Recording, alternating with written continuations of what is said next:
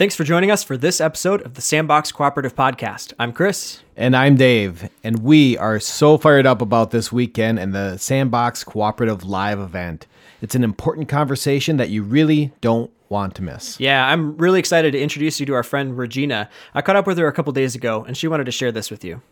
Hi, I'm Regina Mustafa. I'm the founder of City Community Interfaith Dialogue on Islam, an interfaith nonprofit organization formed in 2014. And I am very excited to be invited into the Sandbox on Sunday, October 30th at 7 p.m. We'll be welcoming your questions ahead of time and during the show. And we will be discussing the importance of interfaith dialogue and interfaith acceptance. So please tune in. And I'm really excited, and it should be a lot of fun. As Regina said, we will be having this conversation this coming Sunday at 7 p.m. Central Standard Time on October 30th.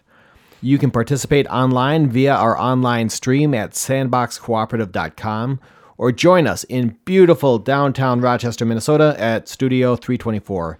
Doors open at 6:30, and we are expecting a big crowd, so make plans to get there a little bit early. We'll have snacks, we'll have music, we'll have wonderful times, and we'll have more snacks. Sweet. Looking forward to it.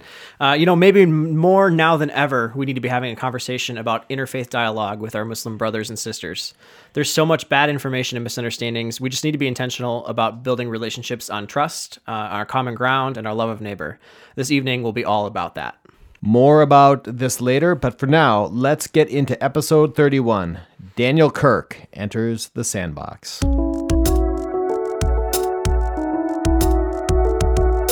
Welcome to the Sandbox. So during our road trip a few months back, we connected with a guy named Daniel Kirk. Daniel's a New Testament scholar and the host of the LectioCast podcast. We're excited to share this conversation with you today. Well, Daniel Kirk is with us in the Sandbox, and it's so good to have you here. Thank you. It's great to play in your sandbox. Yeah, Sandbox. I think I'll tell you in an hour. Yeah, right. See how this playing thing. your sandbox. See how this thing goes. Yeah, so we're in San Francisco and sitting here in our kind of makeshift studio. Daniel, would love to hear about your story and your work and what you're most passionate about these days. Sure. 3 different questions. I'll focus on the latter 2 right now. Okay. Well, for about the last 7 years, I've been doing a major research project on Jesus as what I call an idealized human figure. And the big idea behind that is that when we read Matthew, Mark, and Luke, we are seeing Jesus being depicted as somebody who is everything that God always wanted humanity to be. I'm reacting a little bit against the more or less recent trend in New Testament scholarship to see Jesus' divinity in all of the layers of the earliest Christian tradition. And I don't want to deny the divinity of Jesus, but I want to say there's this other thing, and I'm passionate about it for a couple reasons. One is because I think that the humanity of Jesus is one of the most underdeveloped theological categories that we have. I think that for a lot of us, we kind of fall into the Anselm trap, which was, why did Jesus have to be God? Well, because God was so awesome. And why did he have to be human? Well, because we're the ones who sucked, right? So you've got to figure out how to get we suck and God is awesome, all on the same person so that this problem between us and God could be fixed. But there's so much more to being human and to Jesus being human. And what it comes down to for me is that in this biblical story that Jesus enters into, God has a plan for creation. And that plan for creation is that God's image-bearing creatures will faithfully rule the world on God's behalf, will be, in a lot of ways, the physical embodiment of God. This is what humanity is created to do in Genesis 1, and you see it elsewhere in the priestly literature, that humanity is created, in a sense, to be a theophany. So there is this massive dignity that God imbued humanity with. And if we lose that sense that part of what Jesus is doing is reclaiming humanity's place on the earth, I feel like the story a lot of us work with is, well, Satan or humanity screwed up the world so bad that God couldn't fix it. Mm-hmm. So God had to just come down and do this Deus Ex Machina thing to set the world to rights, and he kind of jettisons his plan.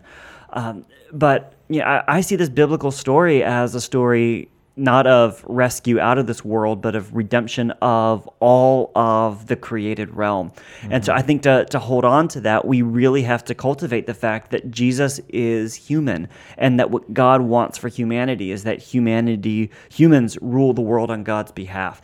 So when I'm looking at the gospel stories, what I'm saying is that when we see Jesus as Son of God or Son of Man, or when we see Jesus exercising authority over demons or over nature or over sick bodies, that in all of these ways we're being shown somebody who, finally, there's a person here who is sufficiently faithful to God and sufficiently endowed with this gift of the Spirit that he can rule over all of it and do it well and fulfill this story, which then also opens up the way for us because Jesus is calling followers to do all of the things that he does, and I feel like when we are willing to engage with the humanity of Jesus, part of the practical payoff is no longer are these stories just about what he did for me. They become involving stories of what, and show us what he's calling us to as well. Yeah, there's certainly a different call to action in that. Like, if it's not just, oh, yeah, thankfully Jesus did this thing for me, but like, that's what humanity is at its best. Right. Then that's what I am at my best. That draws me into something a little differently than I think our common narrative might suggest. Yeah, and if you take, just maybe take the 4 things that Jesus does, we'll take 5, or 4 or 5. He preaches, he teaches, he casts out demons, he heals, and then he goes to die on the cross. And Mark tells us that when Jesus calls disciples, he calls them so they can be with him and so that he can give them authority to cast out demons and to preach. And then later on, he sends them to preach and to cast out demons, and they heal people. And then when the narrative turns to the cross, he says to his disciples, if you want to be my disciples, you have to take up your cross and follow me. So all of these hallmarks of Jesus' ministry, you see him extending and inviting his disciples into. And so, it is not just about him. It's about this paradox of the way of life that God is calling us to, where in the hidden and concealed way of the cross is this eruption of new life in the kingdom of God. No, and I was going to say, it reminds me of an episode that we did, I don't know, a little while ago. We were talking about some of Matthew Fox's writing about original blessing. And so if in Genesis 1, everything is created good. Right. That's one. That's where the Bible kind of starts. And then in Genesis 3, well, it all goes haywire. But so often Christians are starting in Genesis 3, which isn't the beginning. Is not the beginning. Right. We start in blessing. We start it. It's good. It's a good thing. And Jesus is there. It says, no, it's still a good thing, and it's still a creative thing. And here's the way to live into that good creative thing, and this idea of being created co-creators with Jesus, with or he shows us how to do that again. Yeah. Sometimes I get stuck in a rut and say the same thing every time that I'm speaking. And for a while, my rut was that wherever I was, you heard me reference that second verse to Joy to the World, where it says, no more let sins and sorrows grow or thorns infest the ground. This allusion to Genesis 3. And then he comes to make his blessings flow far as the curse is found, right? So the idea that blessing trumps the curse, and even more than that, it blows up beyond even the original blessing, right? Because there's consummation, not just initiation. So yeah, I agree, getting behind that and recognizing just this massive dignity that includes roles to play, jobs to do, that God has for all of us. But I also deeply believe that it had to be reclaimed, right? I'm not saying, well, Jesus is just showing us any schmo should be able to walk on water. He's coming as somebody who is specially endowed as king over this kingdom, and he is, waging a war against everything that's hindering human life and flourishing, including, of course, our relationship with God, but also our relationships with each other and the created world. And I believe that we need that kingship and that achievement in essence. Maybe this is where my Paul training starts to leak out. But I feel like we need that new Adam to create the new humanity. This is like new creation work that has to be done to restore the world to what God wants it to be. This is the part where I look at Chris and I say, "What you got?" That's amazing. Oh. Yeah. I've also been working on sex recently, so there's if you don't want to talk about Jesus anymore, So, what are you seeing as things that people are dealing with on an everyday basis? Maybe things that are international conversations or local conversations or whatever. Where are you seeing this work kind of turning that upside down or changing the story around some of those things? Probably most recently, the place where I've seen it turn the story upside down is I've realized in myself that I have an unexpected gratitude with the fact that all of the finalists for our presidential elections basically suck and nobody likes them. I mean, somebody likes them. I'm sorry you're listening. I know some of you are going to be supporters of one of them or the other, and that's great. But what I've actually realized is that sometimes in our American politics especially, there is such a Christian culture and a Christian influence, and Christians are looking to the politicians to help make the world what we believe it can be, that there is a messianism that seeps into our politics, especially our presidential politics. And I was very happy, with Barack Obama's first presidential run, and excited by what he brought, and that idea that he is the bringer of hope is. It can be an idolatrous messianism that where we're looking to this human president to be for the world what only God can be. And as I'm going back through these stories of the Gospels, the one thing that always happens is that the kingdom of God refuses to come in the means that have been created by the kingdoms of the world. And so, I'm looking at this and saying, I want to be participant in this kingdom work that Jesus is doing. And I think it's easy to make the mistake that the way to do that is to leverage political power. We can make that mistake because we at least have been led to believe that we have so much access to it in America because we're a democracy. And I think that to see, okay, we are called to participate. And again, Jesus keeps turning to his disciples and saying, no, you don't get this kind of power, i.e. kingdom of God power, by wielding the kind of instruments that the kingdom of the world already has here. So for me, reading this as an entailing story, it's reminded me that, electoral politics is all about the road to glory in the White House, and the kingdom of God is about the way of the cross, as the way that God's kingdom comes and that His will is done on earth. So I think it's an invitation to lower our eyes a bit, and to not have that lowering of our eyes be imagining that the kingdom of God won't make itself known, but to realize that that's actually how it does come. That's how this works. Exactly. Yeah. So it's not a defeat for me that somebody whose politics are more like mine doesn't get elected. That's an invitation to start reimagining my place in the story in a way that fits a little better, and to stop making that recurring mistake that the disciples made. So in all of the despair that we hear about, and we were just talking about this yesterday, Donald Trump gets elected, and now what? This is a movement from the bottom up. This is a movement with those on the underside of power, and what Trump or Hillary Clinton or whoever definitely represents the opposite of that. Mm-hmm. Yeah. So if whichever candidate you don't like gets elected, but what about my neighbor who's kind of right over here, and how can I lift that person up and I think we have a call to pursue justice and good for our neighbors. And again, I think we get trapped a little bit in thinking about how to make that happen through laws and those kinds of things. And that's important. I mean, if we have access to that and we can help change it, we should. But yeah, maybe just asking about your neighbor, the specific neighbor you're worried about, and maybe learning some things as well. I think this has been part of the critique of more progressive politics recently, is that it doesn't listen to working people anymore.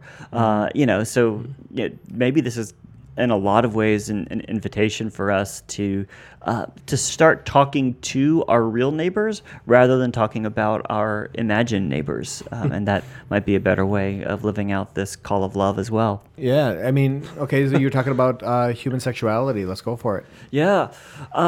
This has been something that's been in progress for me for a while.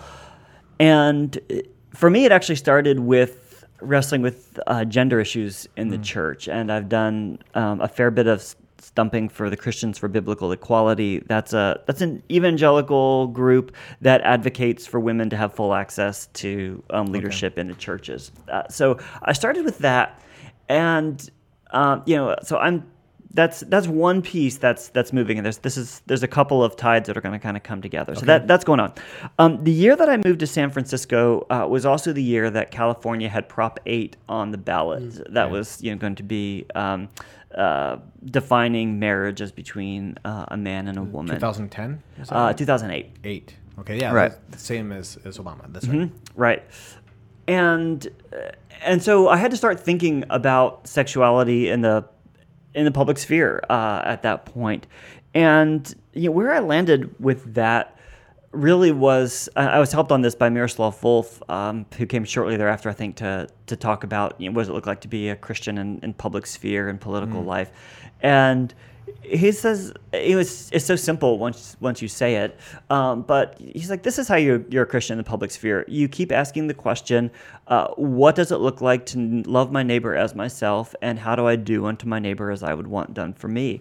And to have that be your grid rather than what do I think is right, in a more specific, nuanced sort of way, I think for a lot of us, that's the difference. That's what separates even Christians, how we think we should engage in politics, is what I think is happening in politics that I know really well because of the Bible or my tradition, that this is what God wants for people. And so I'm going to try to make that will, the law of the land as much as possible.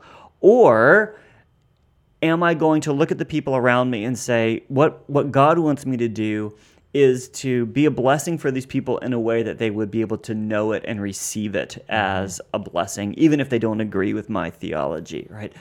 We were just in Texas this last weekend. It is not a blessing to anyone that you cannot buy alcohol before noon, okay? If I want to have mimosas before church so I can endure your sermon, like that's a blessing for you. It's a blessing for me. It's a win-win situation. It's win-win. So change those laws, Texas. I got no patience for it.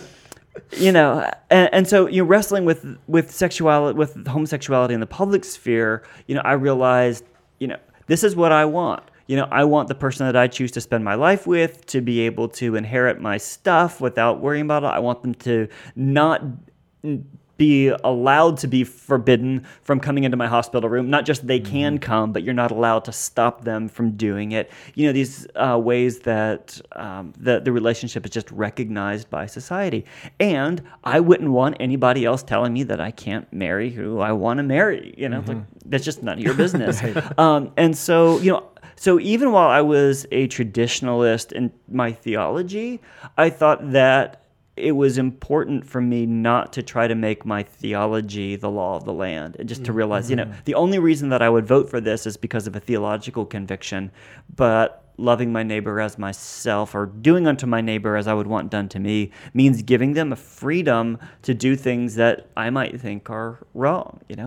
I wouldn't want, here's another example that hits deeply home. If there was sort of this said Jewish Muslim coalition to keep all of us from eating bacon because it's an abomination, no, thank you. I want my terrible. bacon. Right. It We'll be fighting in the streets over Exactly. So, I mean, I think it takes some humble creative imagination to really think, what would I want my neighbor to do for me? And you can't say, well, if I was disobeying the law of God, then I would want them, to restrain me with their laws. No, because we all disagree about what that is. So given that we disagree about that, what we all want is the freedom to do what we believe God's calling us to. So that was an important first step for me a while ago. And then I started doing this stuff with gender, where I was sort of thinking along the same lines.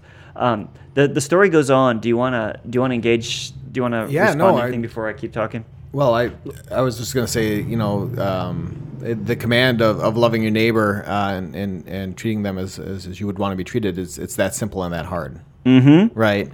It's both of those things, and to me, a lot of the laws that people want to have on the books around maybe human sexuality specifically, and there's others as well, come from a lot of the same people who decry Sharia law.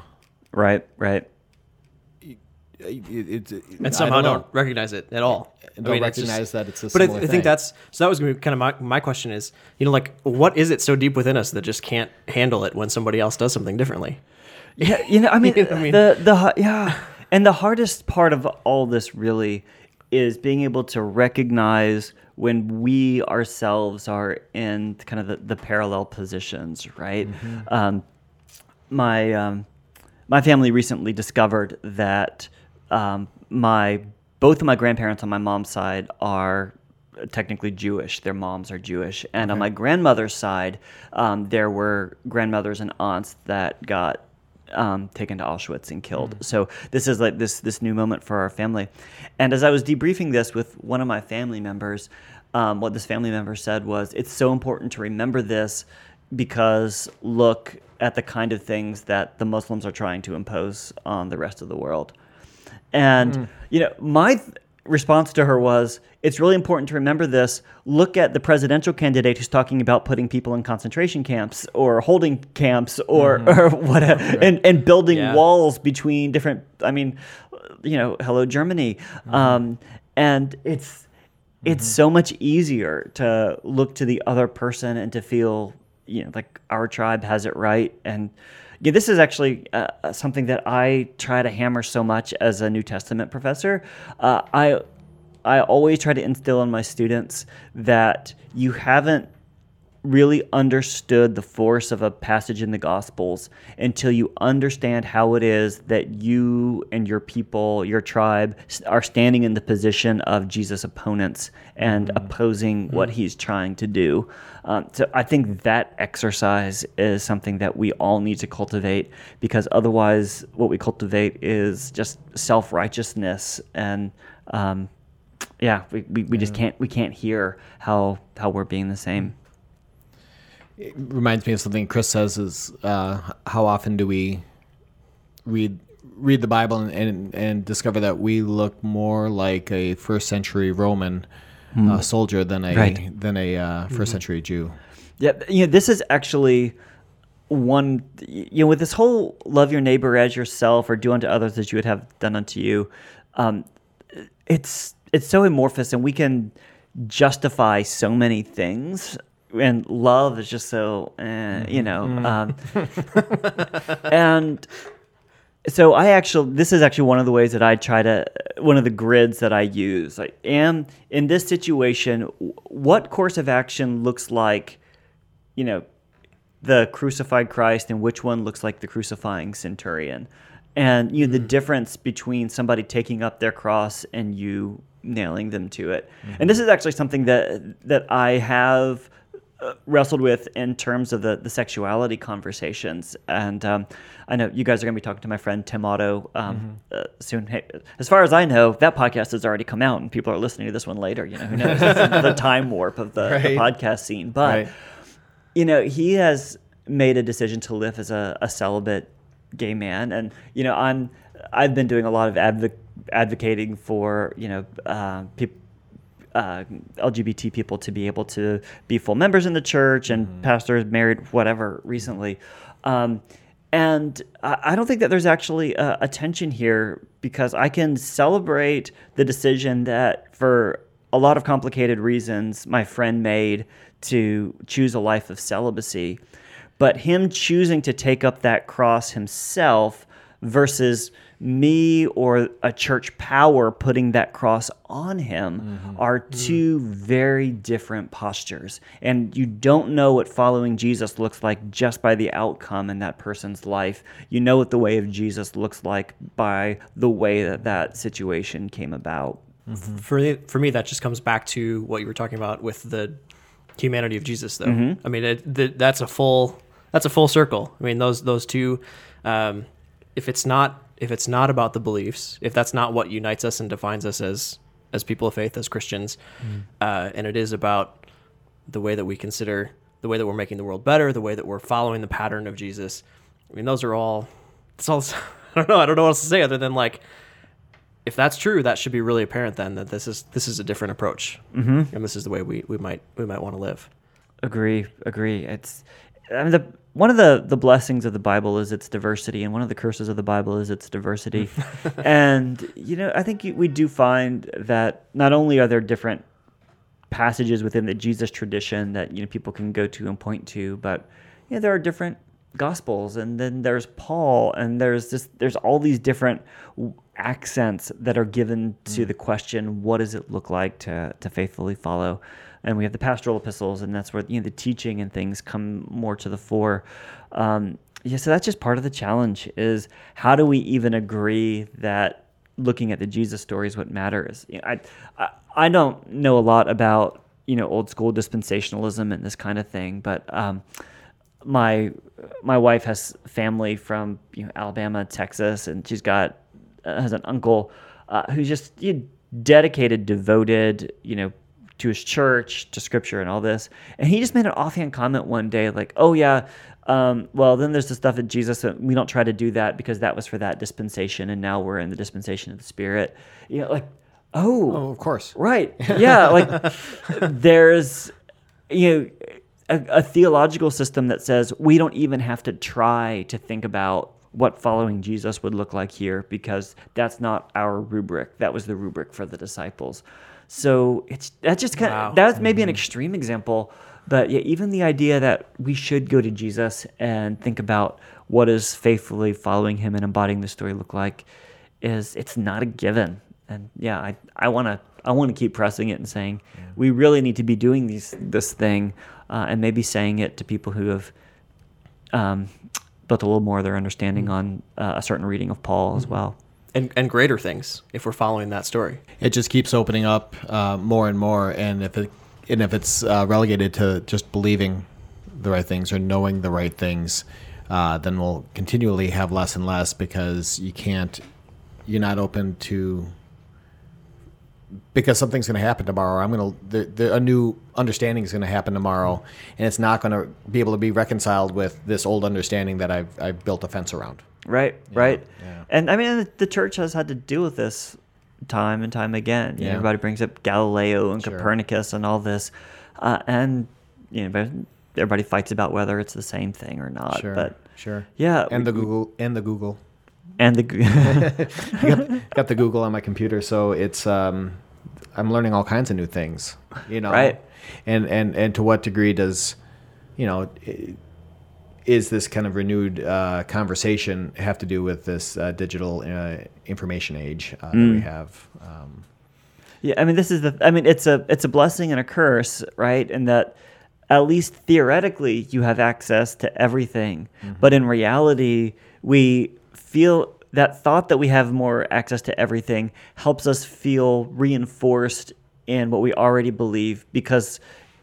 But between Facebook and Google, these things are primed to give us what we want to hear, right? They give us the search results or the things in our feed that they think we actually care about. So we end up with this echo chamber. It's the world's largest echo chamber, right? It should be the world's largest library, but it ends up being the world's largest echo chamber. But on the other hand, it does provide that possibility, and people can go and, if they really care, find the research and run down what actually is going on, with disputed matters, and meet new people. Because if I if there's a Facebook friend from high school who I disagree with, I'll just unfriend him. Like if he's spouting off all kinds of nonsense, gone. Right? If there's a bookmark, I'm not going to bookmark a particular news source that I don't agree with because it's garbage. Right. So it's an echo chamber for sure. Never thought about it like that.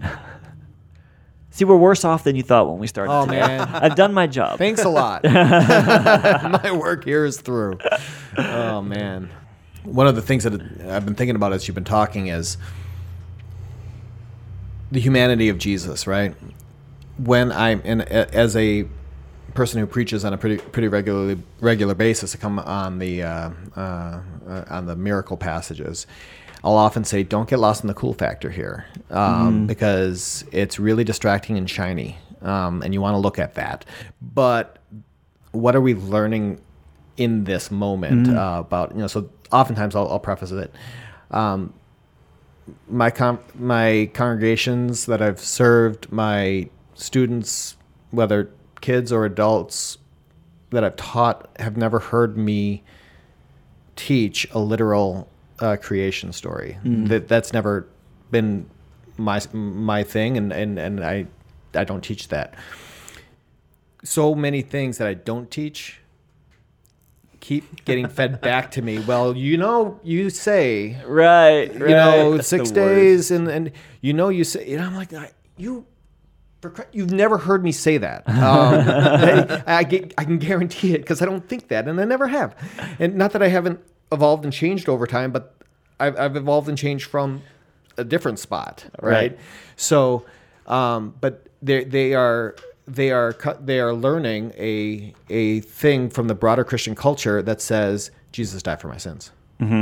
That says literal creation story. That says, and so even though you could be teaching some of these things, I can be teaching. We're up against just a massive cultural push that the loud voices of Christianity are saying something different.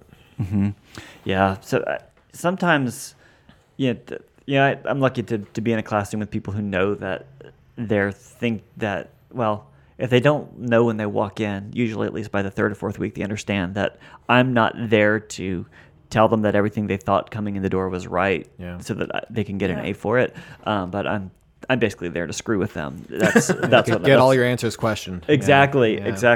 So I'll just take that Jesus died for our sins. It's like, fine. Now, what does that mean in any given book of the New Testament? Right?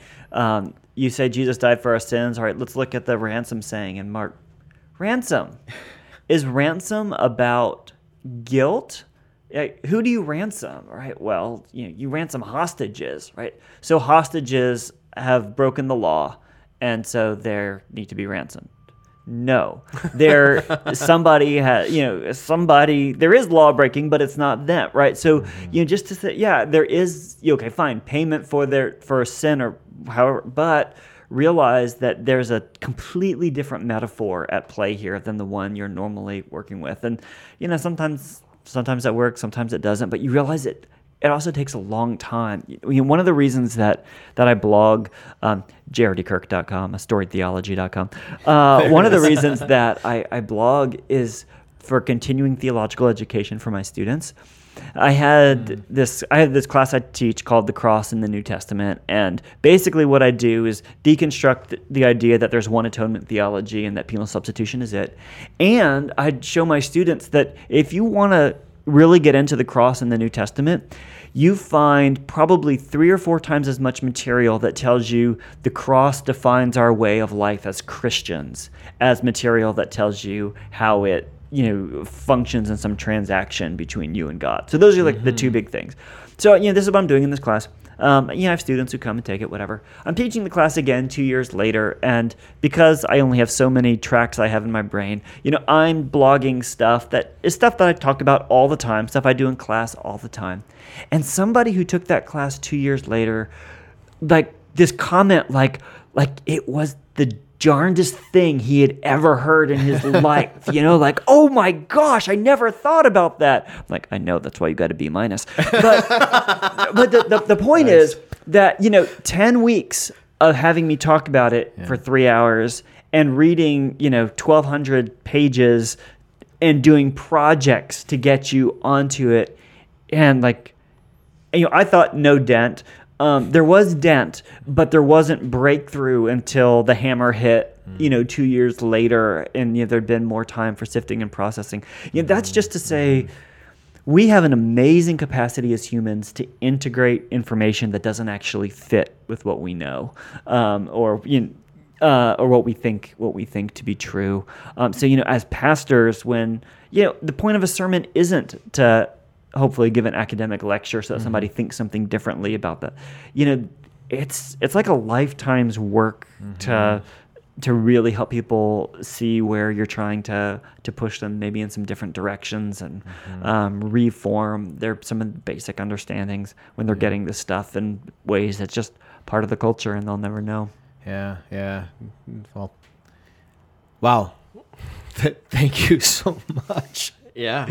We're definitely gonna have links to your blog and great. And any other links that will connect people with you and your scholarship and your work, and we'll definitely Thanks. The Jesus book should be out by the end of the summer. It's written for academics. It's big, but it's called A Man Attested by God: The Human Jesus of the Synoptic Gospels.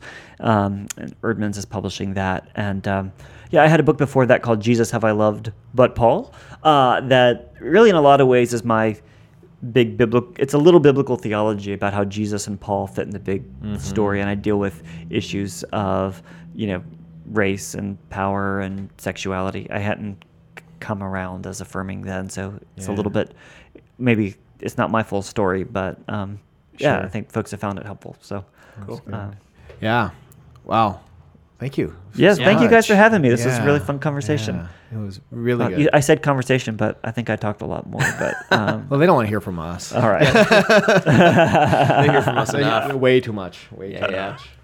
It's awesome. That's great. We have labels, categories, and boxes for just about everything. From our politics to our neighborhoods, our clothing, our friends, our shoes, our religion, and so much more. In all of these areas, but for now, as we consider faith, we throw around loaded blanket labels and terms: conservative, liberal, progressive, evangelical, emerging, mainline, modern, postmodern, and on and on and on. And then Daniel asks a very pointed question. Is living, loving, and walking the way of Jesus enough to define us as a people? Is living, loving, and walking the way of Jesus enough to define us as a people? That is a good question to hold and reflect on for a while. Rather than overly simplistic labels, maybe we define ourselves by the way we live, love, and walk. You and I, in that way of thinking, become flesh and blood emissaries of Jesus rather than a loaded term or a random label. And why do we even need labels anyway? At one point, Daniel said, one of the blessings of the Bible is its diversity, and one of the curses of the Bible is its diversity. The Bible's diversity is a blessing because it is so big and varied and inclusive that we can actually see ourselves in the story. But that same diversity can feel like a curse because it's so large and expansive that it resists any humanly conceived and created label. So we can't control and master the other. So we come back to the core question. Is living, loving, and walking the way of Jesus enough to define us as a people? Perhaps. But be prepared. Because that kind of walk will be filled with discovery about ourselves, our neighbors, the world, and God that may be exhilarating, but it will not always be easy. On that kind of a walk, we risk being open to new ideas and not all of them welcomed. But if we are committed to that walk, we can experience the blessing of a diverse creation, a life of discovery, and a reality where we dive deeper into the mystery. So, one last time, I'll end with a question for us to think on for a while. Is living, loving, and walking the way of Jesus enough to define us as a people. Thanks for listening to this episode of the Sandbox Cooperative Podcast, and thanks to Daniel Kirk for spending some time with us while we were out in San Francisco. If you want to learn more from Daniel, you can check out his work at jrdkirk.com or listen to his LectioCast podcast. And don't forget to join us either online or in person for Sandbox Cooperative Live event this coming Sunday. We'll be talking interfaith dialogue with Regina Mustafa. Again, we will be at Studio 324 in downtown Rochester. Doors open at 6:30 p.m. Central Standard Time, and the event begins at 7 p.m. And if you're outside the Rochester area, head to sandboxcooperative.com a few minutes before 7, and you'll be able to watch and participate from there. We are so happy to share Sandbox Cooperative as a resource with you. If you find value here, please be sure to share this podcast with a friend or a family member who might like it. There is always more room in the sandbox. Until next time, we'll see ya. Bye. Please watch your step as you exit the sandbox.